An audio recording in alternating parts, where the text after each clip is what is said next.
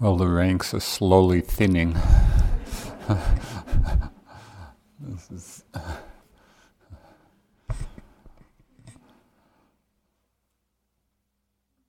so, any last questions? Hard to believe. But the question was about staying mindful in a creative project or process like writing a book, and how to stay focused on a long-term goal in terms of sharing and communication. It's quite vivid in my mind since I just finished, and it is a long-term project. A couple of things. One, something I'm sure you've noticed over these months, sometimes to your delight and probably sometimes to your chagrin, is that when the mind gets quieter, it also becomes very creative. And it is quite amazing to me that kind of the deep well springs of creativity really come out of silence, not out of thought. And so my experience just in finishing this last book, One Dharma, I did the bulk of it. I took 3 months to be kind of on a writing retreat, and I would just sit and write, and that was my intention for that time, and it was quite amazing. That I would come to some difficulty in the process, not quite knowing what the next step was or what the next sentence was, or where it should go. And then I would sit, and it was kind of like magic. Just when I would quiet my mind and let go of the struggle, out of the silence, it just came. And that's really, I think, tapping into the place of intuitive wisdom rather than the thought level of wisdom. So learning to trust that. And in a project like that, if you have times where you can be on that kind of retreat, where you're really sitting and then engaging in the process, it's beautiful. It was a really beautiful time. When you're actually writing, and I don't know, this is probably somewhat different than other kinds of artistic expression. I got an F in first grade for cutting and pasting.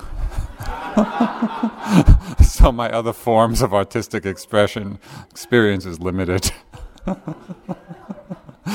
It was a deeply traumatic event. But at least in writing, I think it is understanding that you are engaging the conceptual mind. So it's not that you have the same kind of mindfulness as you have, in sitting or even in that kind of retreat I was doing. It's different because you're engaging the thought process. If you were to stay totally mindful while you were writing, you would just be seeing, color and form on a screen or, black and white on paper. And so it's not to be afraid to enter into the conceptual realm fully and completely for that time. One of the great protections of having developed mindfulness, and this applies in the work we do or in the conceptual realm, that even as we're engaged in the thought process and fully involved in what we're doing, if the mindfulness has been well developed, when something unwholesome arises in the mind, the mindfulness will pick it up. So it's not that at that time you're noting every minute, which is impossible, but there's enough general mindfulness so that we really know when something unwholesome has arisen, and that's a great protection. So there's a lot. There's really a lot around that whole process of creativity.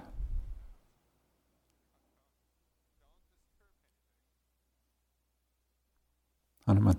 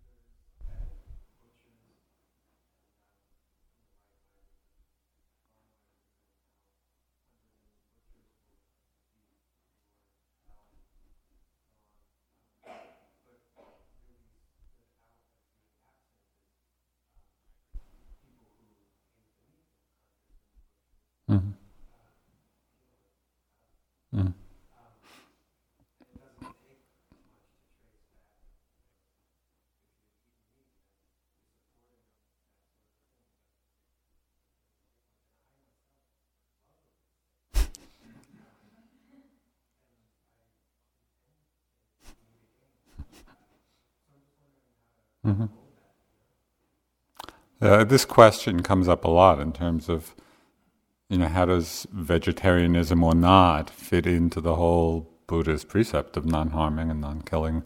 And that question came up even in the Buddha's time, among the monks in the Sangha, because at one point it was proposed by, I think it was proposed actually by Devadatta, who was the wicked cousin, that the Buddha should make it a rule for all the monks, that they should not eat meat, and the Buddha refused to do that. But he did lay down certain guidelines under which it was permissible for a monk to eat meat. And it's kind of interesting, even though there's not clearly a direct application of those guidelines to our situation here, it provides, I think, some framework of being able to address the question. The guidelines were, which the Buddha gave to the monks, that if they're going on alms round, just receiving what people offer, they can take meat. First, obviously, they can't ask for the animal to have been killed for them. They can't know or even suspect that it was killed especially for them. But if the family had prepared, that food for themselves and they were simply offering it to the monks or nuns, then it was permissible. So that's somewhat reminiscent of this little teaching. I think it's someplace in the Bible, although it was just told to me, so I don't know the exact source, where it was commented that it's not what goes into the mouth that defiles the mind, but what comes out. And just in terms of understanding that it's not really about the food, it's about the motivation. So then we come to present-day circumstances where we're not asking anybody to kill the animal for us, and we're not suspecting that it was killed directly for us. And still, as you say, there's a connection. So I think it's really for each person just to feel out their own sensibilities in this. I don't think there's one general answer. I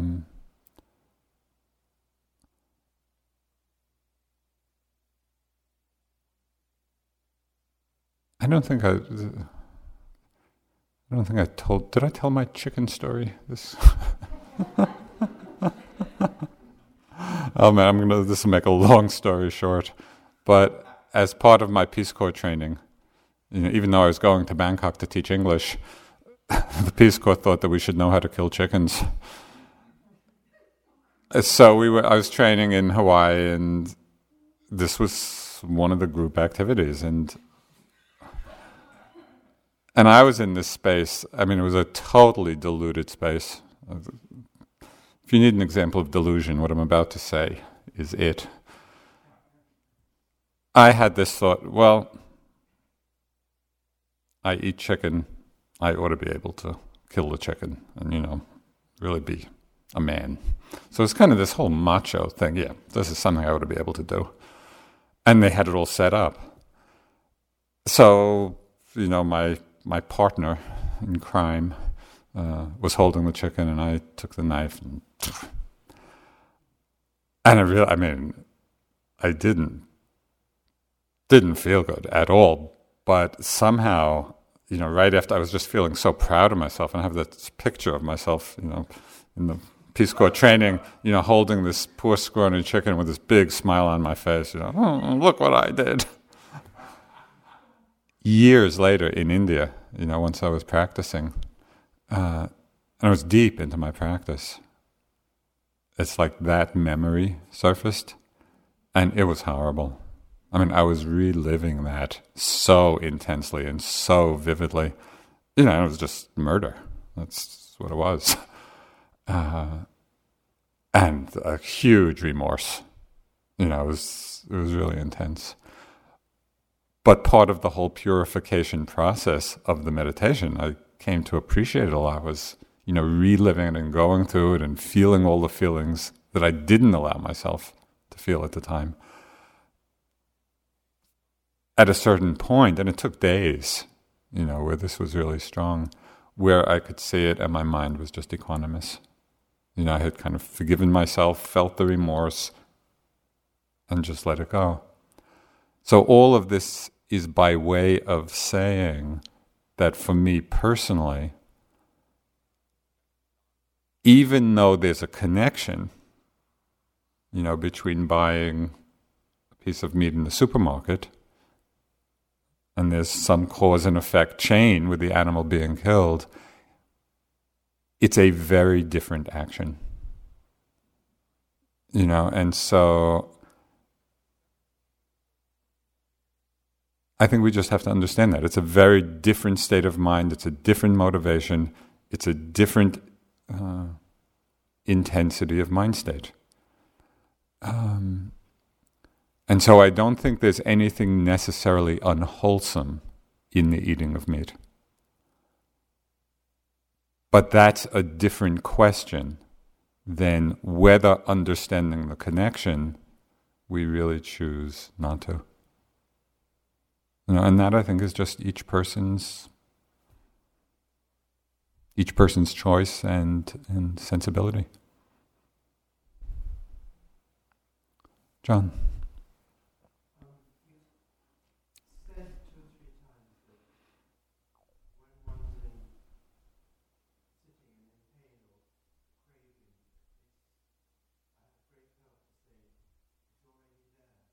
Here. It's already here. Not there. Here.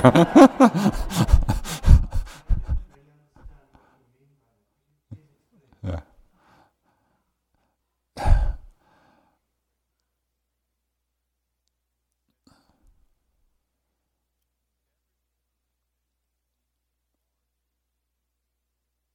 A lot of the struggles in our meditation practice have to do with all of our struggles in meditation practice have to do in one form or another with craving. It's wanting something. It's either wanting something we don't have or wanting something that's there not to be there. The phrase, which has been helpful to me at times, "it's already here," reminds me that the peace is not in getting something that's not here. It's in letting go. It's in not clinging. And the potential for not clinging is already here. As I've mentioned in one of my other little mantras, it doesn't matter to what we don't cling. So we don't have to wait for something else to arise, some better state to arise, not to cling to it. We might as well just not cling now. So in that sense, it's already here, the mind of no clinging. And it's just remembering that because, as you know deeply now, we're just the tendencies, the very deep tendency in our lives and in our practice is that leaning forward, leaning into the next moment, the next minute, the next hour, the next, and so our whole life and the whole energy of or much of the energy of our practice can be the leaning. And the "it's already here" is the reminder.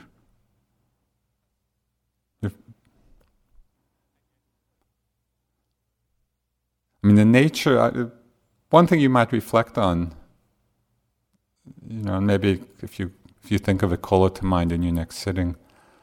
It's always striking to me that I can be sitting and the nature of awareness, the nature of the knowing mind is exactly the same whether it's knowing a painful sensation or knowing a blissful sensation, or knowing concentration or knowing the mind is not concentrated. The nature of the knowing, the nature of the awareness is exactly the same. So in that sense, we could say the awareness is untouched by what it is that's arising. That's another sense of it being already here. I mean, isn't it quite amazing? We can be sitting and in one moment there's pain, in one moment there's maybe neutrality, another moment pleasantness. The knowing doesn't care. It's just knowing, it's just awareness, like that empty cognizance, or cognizing emptiness.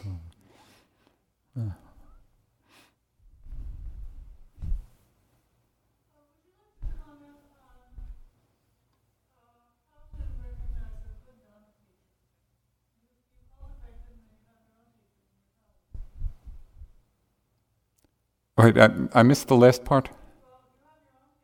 Right. Right.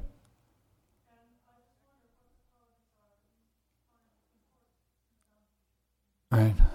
Over 6 feet.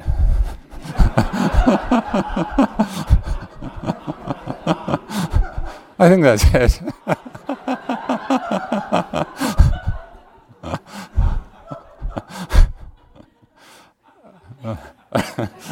Not really. There are a whole bunch of things, and as we began our teacher training program, we really spent quite a lot of time kind of outlining, okay, what are the qualities that we're actually looking for? Clearly depth of practice and depth of understanding is a big one. Basic maturity and just some basic level of emotional balance, the ability to hold the whole range of emotions as they come. As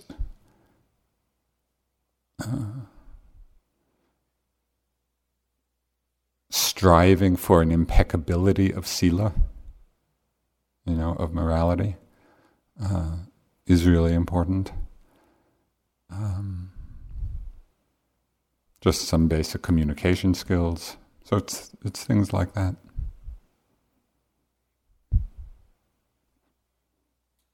I wanted to ask about the teacher-student relationship also. In this Vipassana practice environment, there is very close teacher-student relationship during retreats. But on a more long-term framework, it seems as though people's practice is largely self-guided, and so that relationships with teachers are intermittent, and very many different teachers for brief periods in retreat. Otherwise, you're sort of on your own. In other practice traditions, there are long-term guidance. Could you talk about that? Yeah.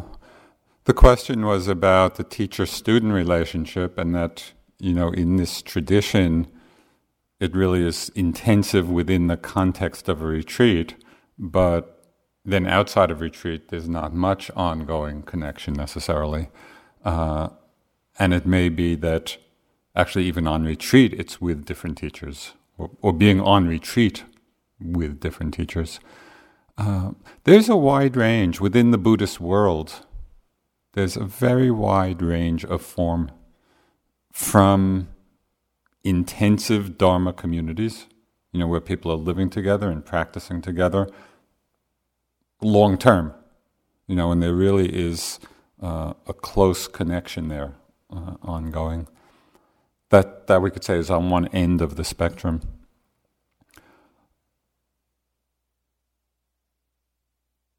I think we're basically the anarchists. Of the Buddhist tradition, I think we're way over, on one end, and it's largely how we practiced, and I think we're all drawn to the practice because of our own kind of inclinations, where there's a lot of emphasis on one's individual practice rather than community, and in a way where the teacher is held as a spiritual friend, a spiritual advisor, But at least I'll speak for myself, and maybe the others have other views. But I've always felt like the Dharma itself, the practice itself, is one's teacher. That's how I felt for myself. And this is not to say that the contact with the teachers was not essential and invaluable, but it was always in the service of making the practice, making the Dharma one's teacher. And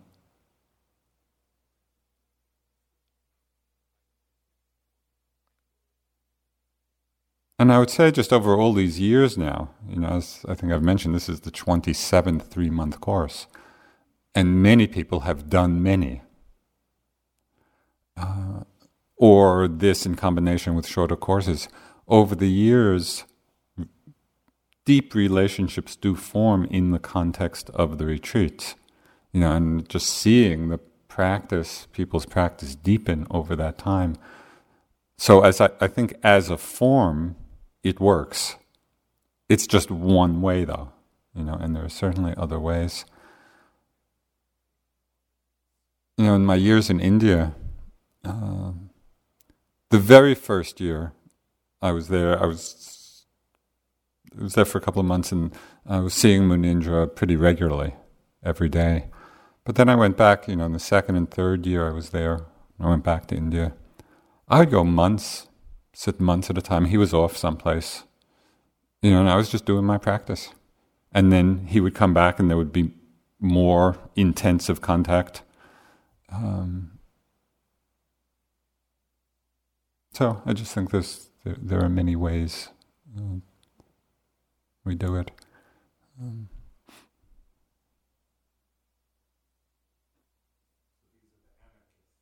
I think so. It's like at that end of things, we're not, as you know, as you can see, if people want to sit in their rooms the whole time and create their own schedule, and that's encouraged. Whereas in some Buddhist traditions, I remember once I did a Zen session with Sasaki Roshi, and not only is Zen, of course, much more structured, Sasaki's he runs a tight ship.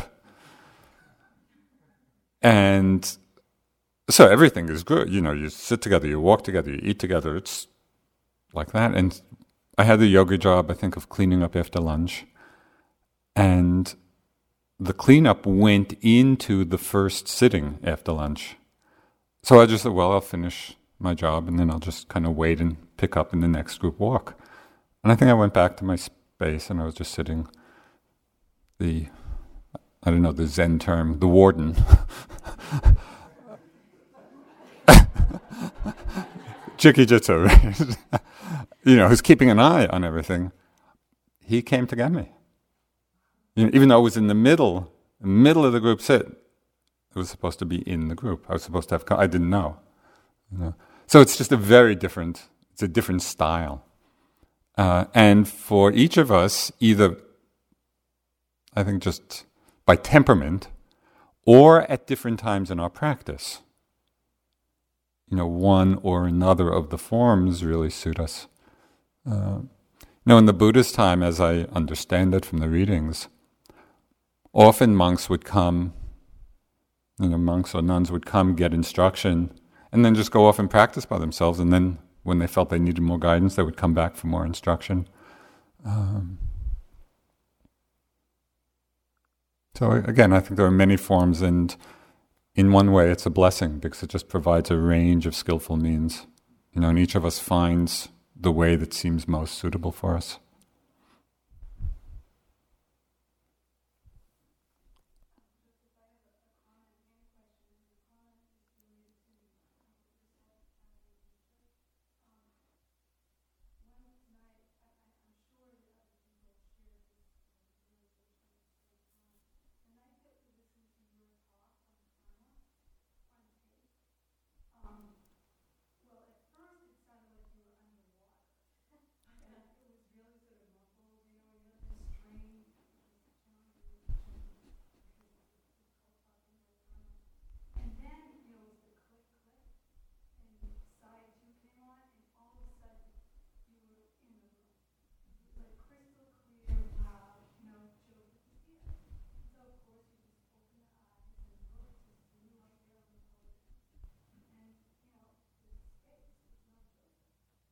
Right.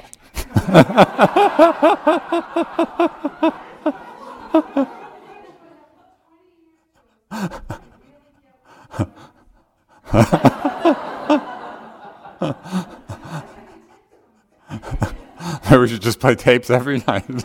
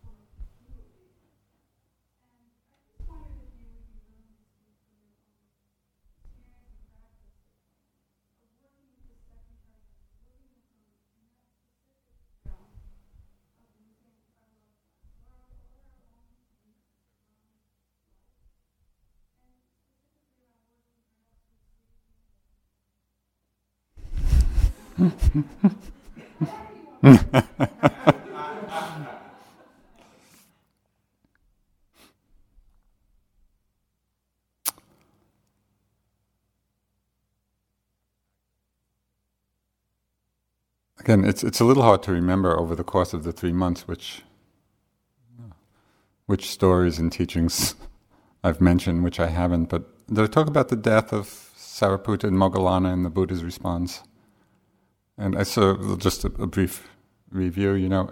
The chief disciples of the Buddha and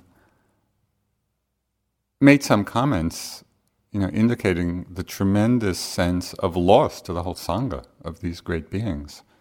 And yet, both as stated in the Satipatthana Sutta and clearly evidenced as it's told, in the suttas, there was no grief. And so I think, and for me, that juxtaposition of how you can be poignantly aware of loss and not necessarily grieve the loss, that I think is a very delicate, illuminating place. And for most of us who are not yet the Buddha, it's not that we're going to hit it exactly right the first time, and so in the face of loss, most of us do experience grief. But I think it's very helpful to hold the awareness of the discernment of the difference, because that is like, it opens a window of a possibility, even if we're not wholly there or completely there, where, so yes, I can feel the sadness of loss. We feel it, we're open to it. My experience and understanding is that the more we can be truly accepting of that feeling, the feeling, we could say the sadness of loss or the feeling of loss. There's an emptiness where there might have been a fullness. Emptiness not in the good sense.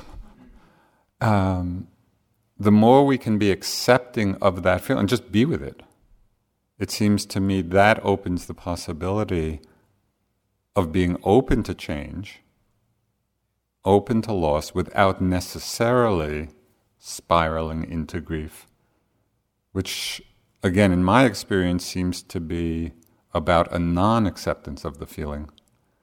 Now, I say this gently, because it's not to set up some ideal, and think if we're feeling grief, we're making some mistake. It's not that. And for most people, grief does come. But I think it's also challenging, to challenge our assumptions of how we understand things, what's possible, is there a different way to frame it, to hold it?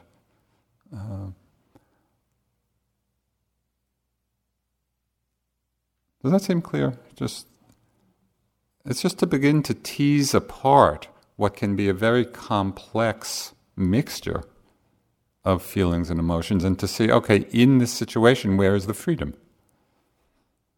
Because that's really, the third noble truth is about freedom.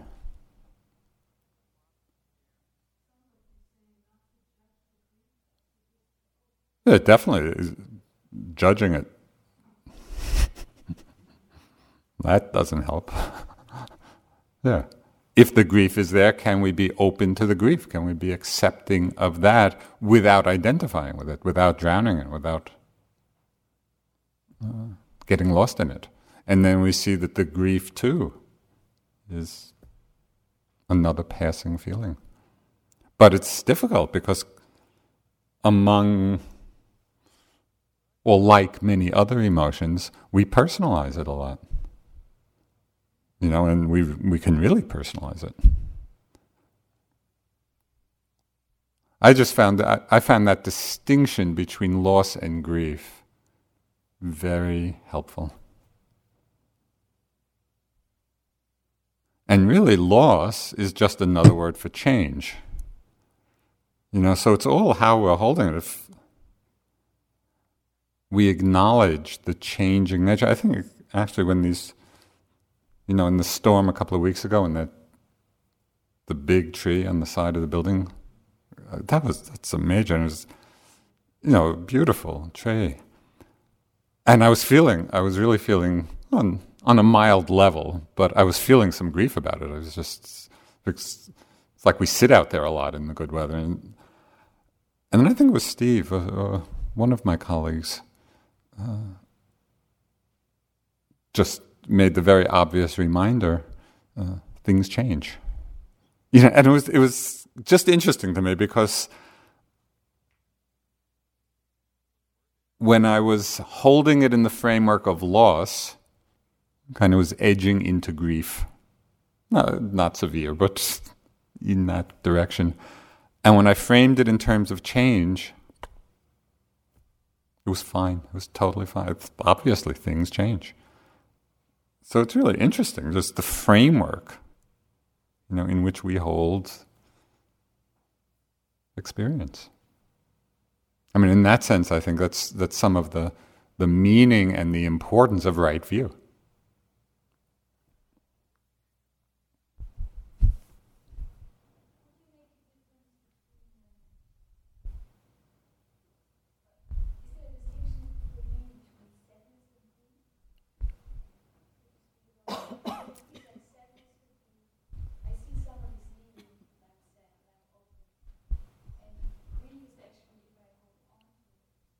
Yeah, that's the distinction I would make. I mean, for me, they're quite different feelings, and one, sadness feels, I don't know, this will sound strange, but it's almost like there's a beauty in sadness. There's a poignancy and just a depth of feeling, but it doesn't feel sticky. It's just, there's a sad feeling coming through. Grief feels very sticky, or can be. And again, I just want to emphasize, because this can be very easily misunderstood, most of us are not yet arhants. At different times, grief probably will come. So everything I'm saying is not to be a cause of, this is bad, I shouldn't be feeling this. That's not what I'm suggesting. I'm suggesting, can we open to it and just begin to explore, a different way of holding it? But I think the distinction you made is how I would see it as well.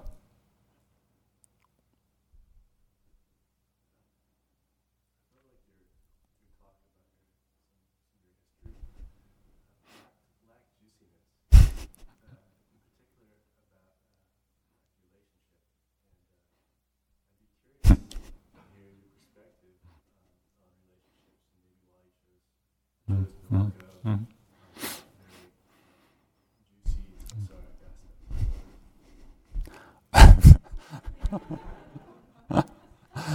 The question was that in my talk on my kind of Dharma life history, it seemed to lack a certain juiciness, particularly around relationships, and either why I left it out, or what my thoughts are on it, or why I've chosen the lifestyle I've chosen.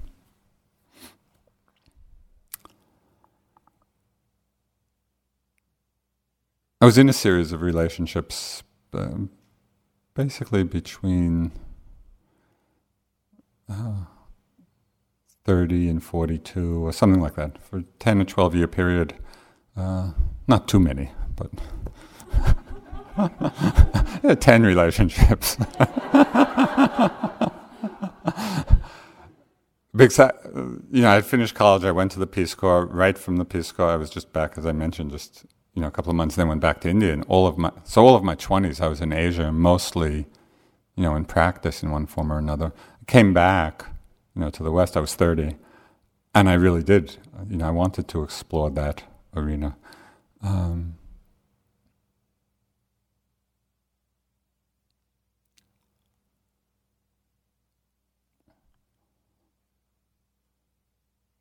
think the clearest thing I can say is that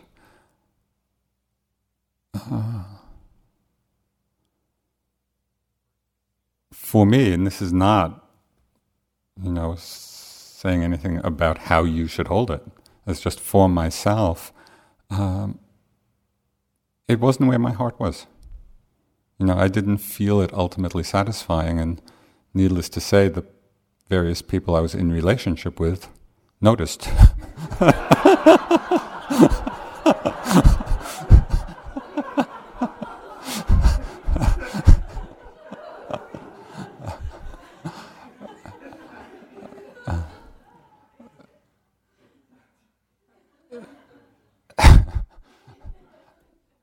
And one of this was not the only area, but it's just one specific thing that's coming to mind now.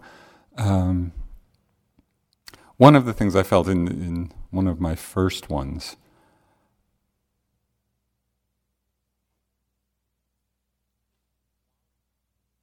and again, this is just my own personal,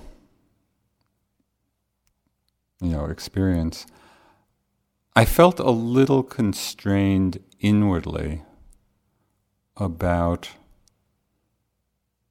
the exclusivity needed in a relationship. Needed.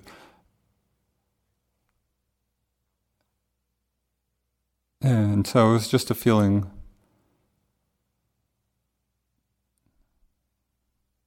I just felt that, and then when I was out of relationship, for me it felt more open, in terms of ability to relate equally, or as equally as I could or chose to.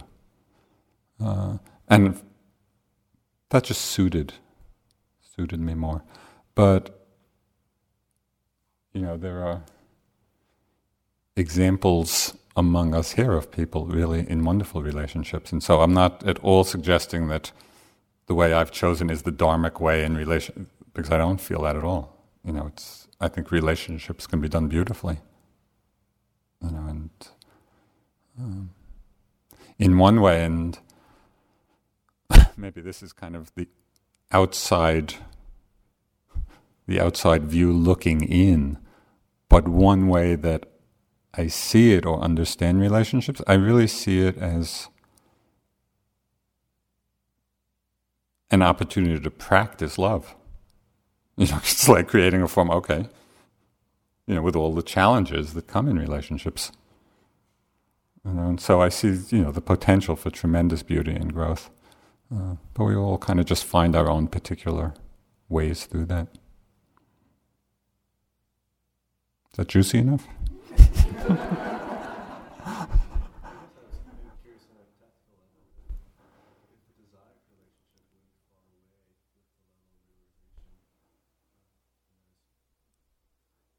I don't think so. The comment was, he wonders whether desire for relationship falls away on the level of realization, perhaps on the higher levels. Like anagami, third stage of enlightenment, where the desire is completely gone. And so that's a very, very extremely pure mind. There might be less impetus. But even in the first stages of enlightenment, where people's practice is very deep and quite purified, I think it's more karmic. It's just where are the tendencies, where are the inclinations, and we each just have different karmic tendencies. And some people just are drawn to practice in relationship, and others are not. Oh.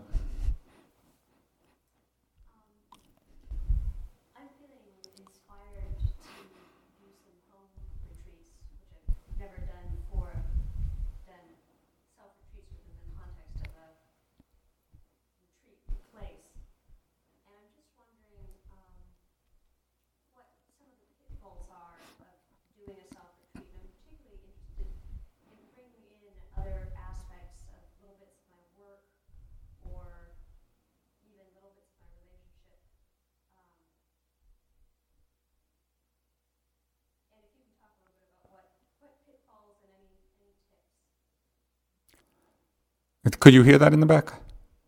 Kind of interested in doing self-retreat at home, not a self-retreat in a kind of a supportive group environment, but just in her own. And what are the pitfalls of doing that kind of self-retreat? She's thinking about kind of bringing in elements, little elements of work or relationship.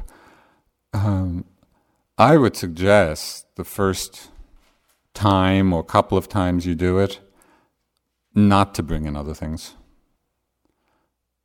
To really set it up as a silent, intensive retreat. Just so you get familiar with that form and that space. Because at first, it may or may not be challenging to kind of hold the discipline. I don't think you want to start asking for trouble. It's like metta, you start with the benefactor. Right? Start in a way where there's a lot of support for your practice. Where you can really set up a schedule and you have the discipline of the silence and you just sit and walk. When you're familiar with that, then, at subsequent retreats you might experiment with doing this. So that, as I said, like when I did the writing retreat, it was for a specific purpose. I particularly intended to do it in that way. Some of the pitfalls, one of the greatest pitfalls of a self-retreat is email. Don't do email. I've fallen in that pit several times. And it's just so tempting, because it's so easy and you just take care of business.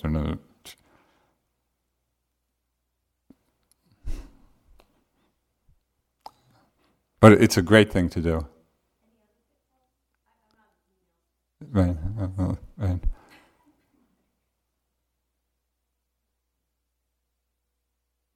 I think it's mostly just a question of really setting up the discipline of a schedule and doing it.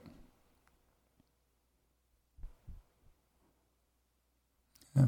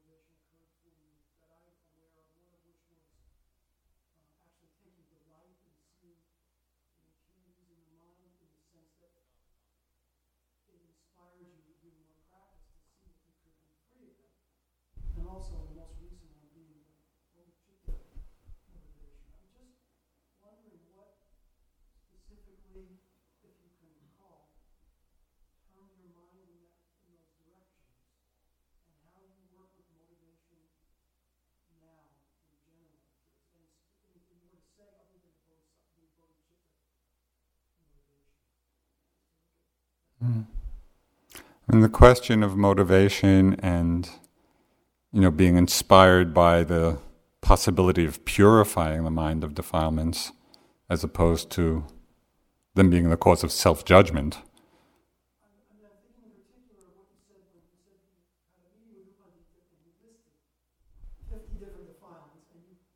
Not 50. Not 50.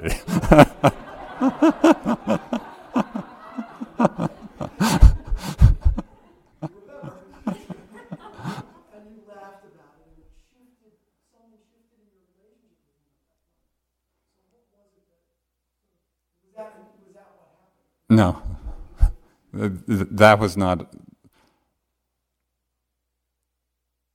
Those are two different things. That story of Upandita, coming into an interview and his pointing out in my report, all the different defilements that were present in my laughing when he did that. That turning point was not taking his comments about my practice as a judgment, which in my early times of practice with him, he would be saying something like that, oh, look at all these defilements, and I would translate that in my mind as being a judgment about my practice and a judgment about me. And at that point, I've been practicing long enough where I realized that's not what he was doing at all. He was just, okay, this is what's there. And kind of the relief of just, this is not, he's not sitting there judging me. He's just kind of reflecting back. And so when I stopped having my button pressed by his remark, he actually even stopped poking in that way.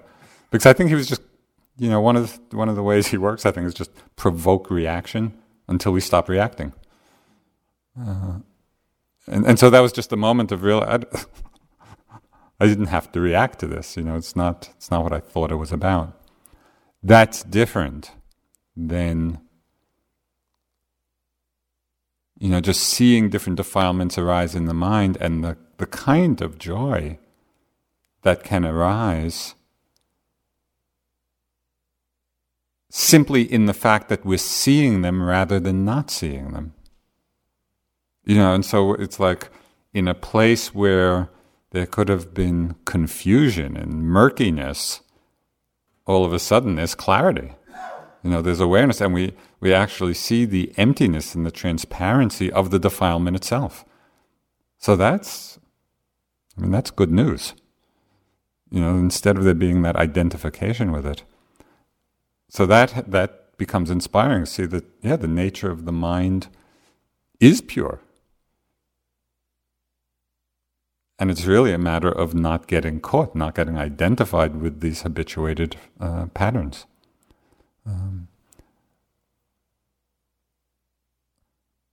In terms of bodhicitta, it really is just, as I've said, it's realizing and just the encapsulation of it, the real turning point.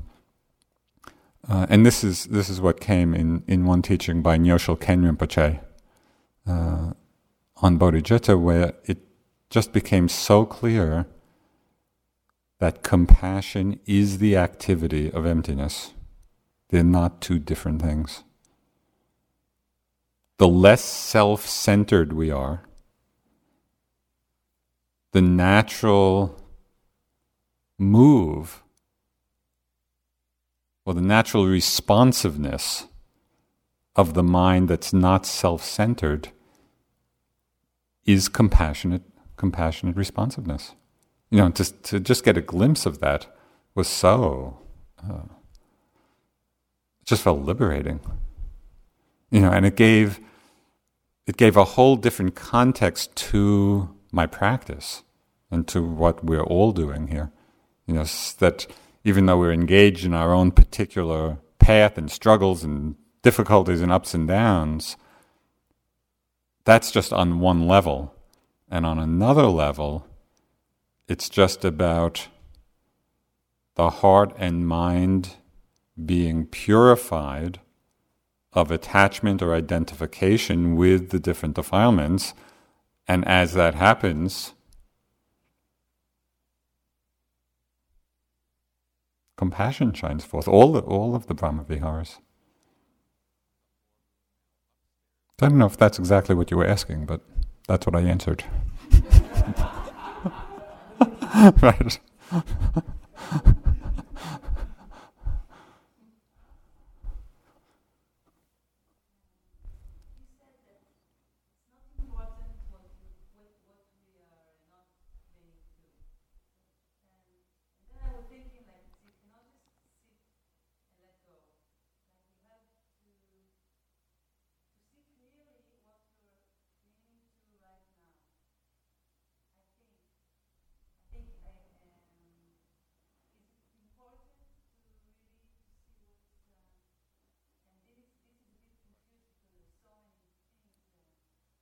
Mm-hmm. The question is it really important to see clearly what it is in order to let go? Is that, and that can be difficult because there can be so many things.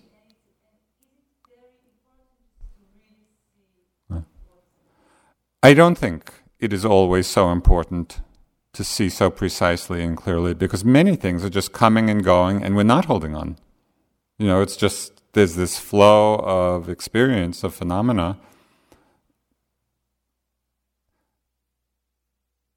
And sometimes, in fact, things are happening so quickly. They're too quick to really see even precisely what it is, because at those times in practice, it's just gone in the moment of its arising. The time when it is important to see clearly is when we're stuck. When things are not just arising and passing and flowing, but when we really feel caught in something. We're often caught because we're not seeing something about it clearly. And just a few different ways, I could say, of increasing the clarity. First, it's to make, it's to see that we're not misinterpreting things, because sometimes we can be misperceiving one emotion as being another. And when that happens, and we're caught, if it's just passing through, it's no problem. But if we're caught and we're misperceiving it, then it's really not possible to be accepting of what it is, because we're thinking it's something else. And I had that experience very, very clearly with confusing the emotions of sadness and unhappiness. And I may have mentioned, I was noting sad, sad, sad, sad, and I still felt caught in it. And then I looked more clearly and I said, oh, this isn't sadness, it's unhappiness. And as soon as I labeled it correctly, it's like my mind aligned with what was actually there. And in that moment of alignment, the whole thing washed through. So in times that we're stuck, that can be helpful. Also, sometimes there's emotions underneath emotions. So we're seeing the surface one, but we don't see what's feeding it. And that can also keep us stuck. It's like getting connected with the underground spring. And just as an example of that, and I'm sure you've seen many yourself, but something I've seen in myself, if anger is arising in the mind, and I know, I'm clearly aware that there's anger there, but it feels caught. And then looking more carefully, sometimes I see that there's a feeling of self-righteousness underneath the anger, or a feeling of hurt underneath the anger. If I'm not mindful of those, even though I'm noting anger, it just goes on and on and on because it's being fed. So that it's in those cases where seeing things more exactly can be very helpful. Okay, maybe just the last question. Well, just to follow up on that, can you do that just purely physically, or does it have to be, you can know different physical nature? And I think the question was whether you could do that kind of investigation just through the physical sensations. Each situation, I think, is different. And you try that, and if you still feel caught or stuck, so then see if you can kind of get the clear cognitive sense of what the emotion is, of kind of the mind mood, the heart mood of it.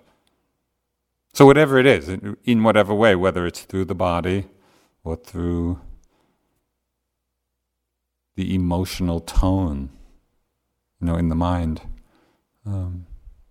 it's all coming to that place of acceptance and not holding on. Just maybe one last little mantra.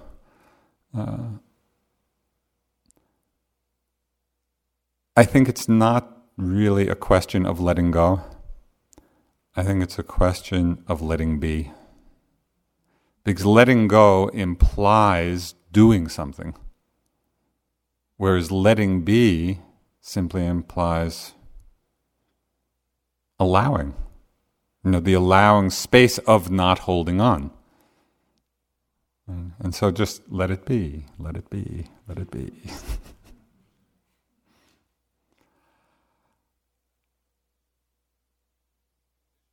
I don't know that the other teachers have mentioned it at all or not, but this year's course has been quite extraordinary. I mean, it's been quite noticeably different to us, anyway, just in terms of just the quality, of people's practice. It's been really inspiring.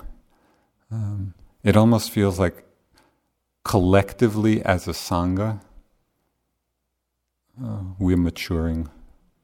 And many of you have been practicing many, many years.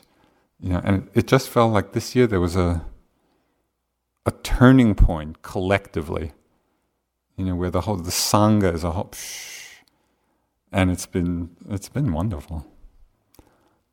So thank you.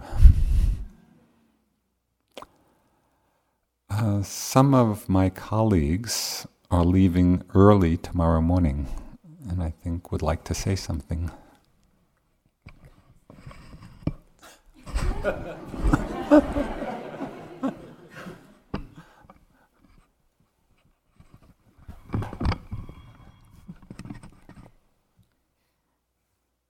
It's really been an honor to work with all of you, and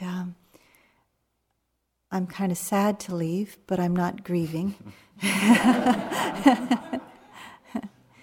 And I'll see you along the path, and in the meantime, I hope that the Dhamma takes care of your hearts well as you've taken care of the Dhamma. Thank you for your practice.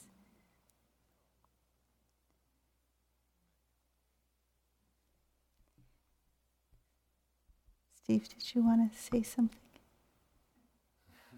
He's doing this. Thank you.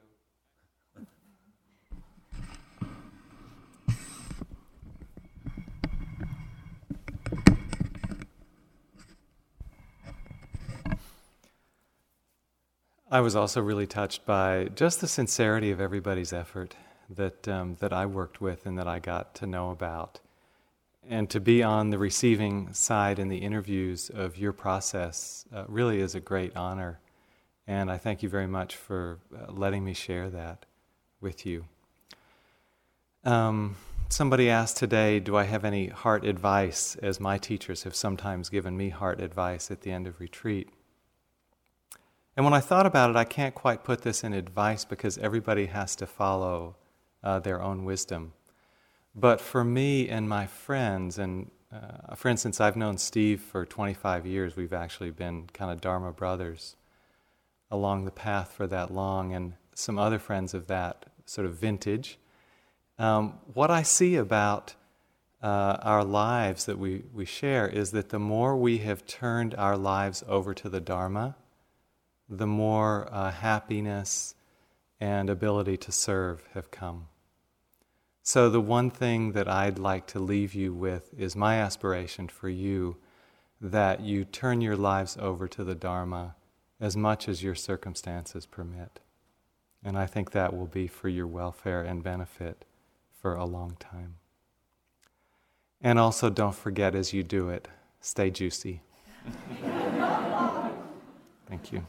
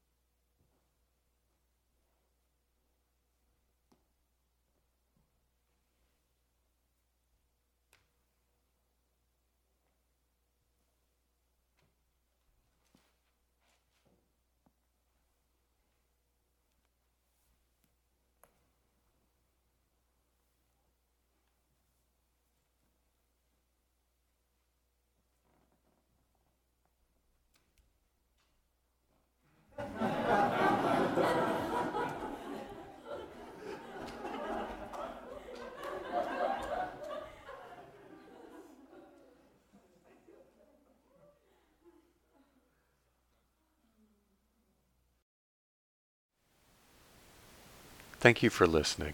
To learn how you can support the teachers and Dharma Seed, please visit dharmaseed.org/donate.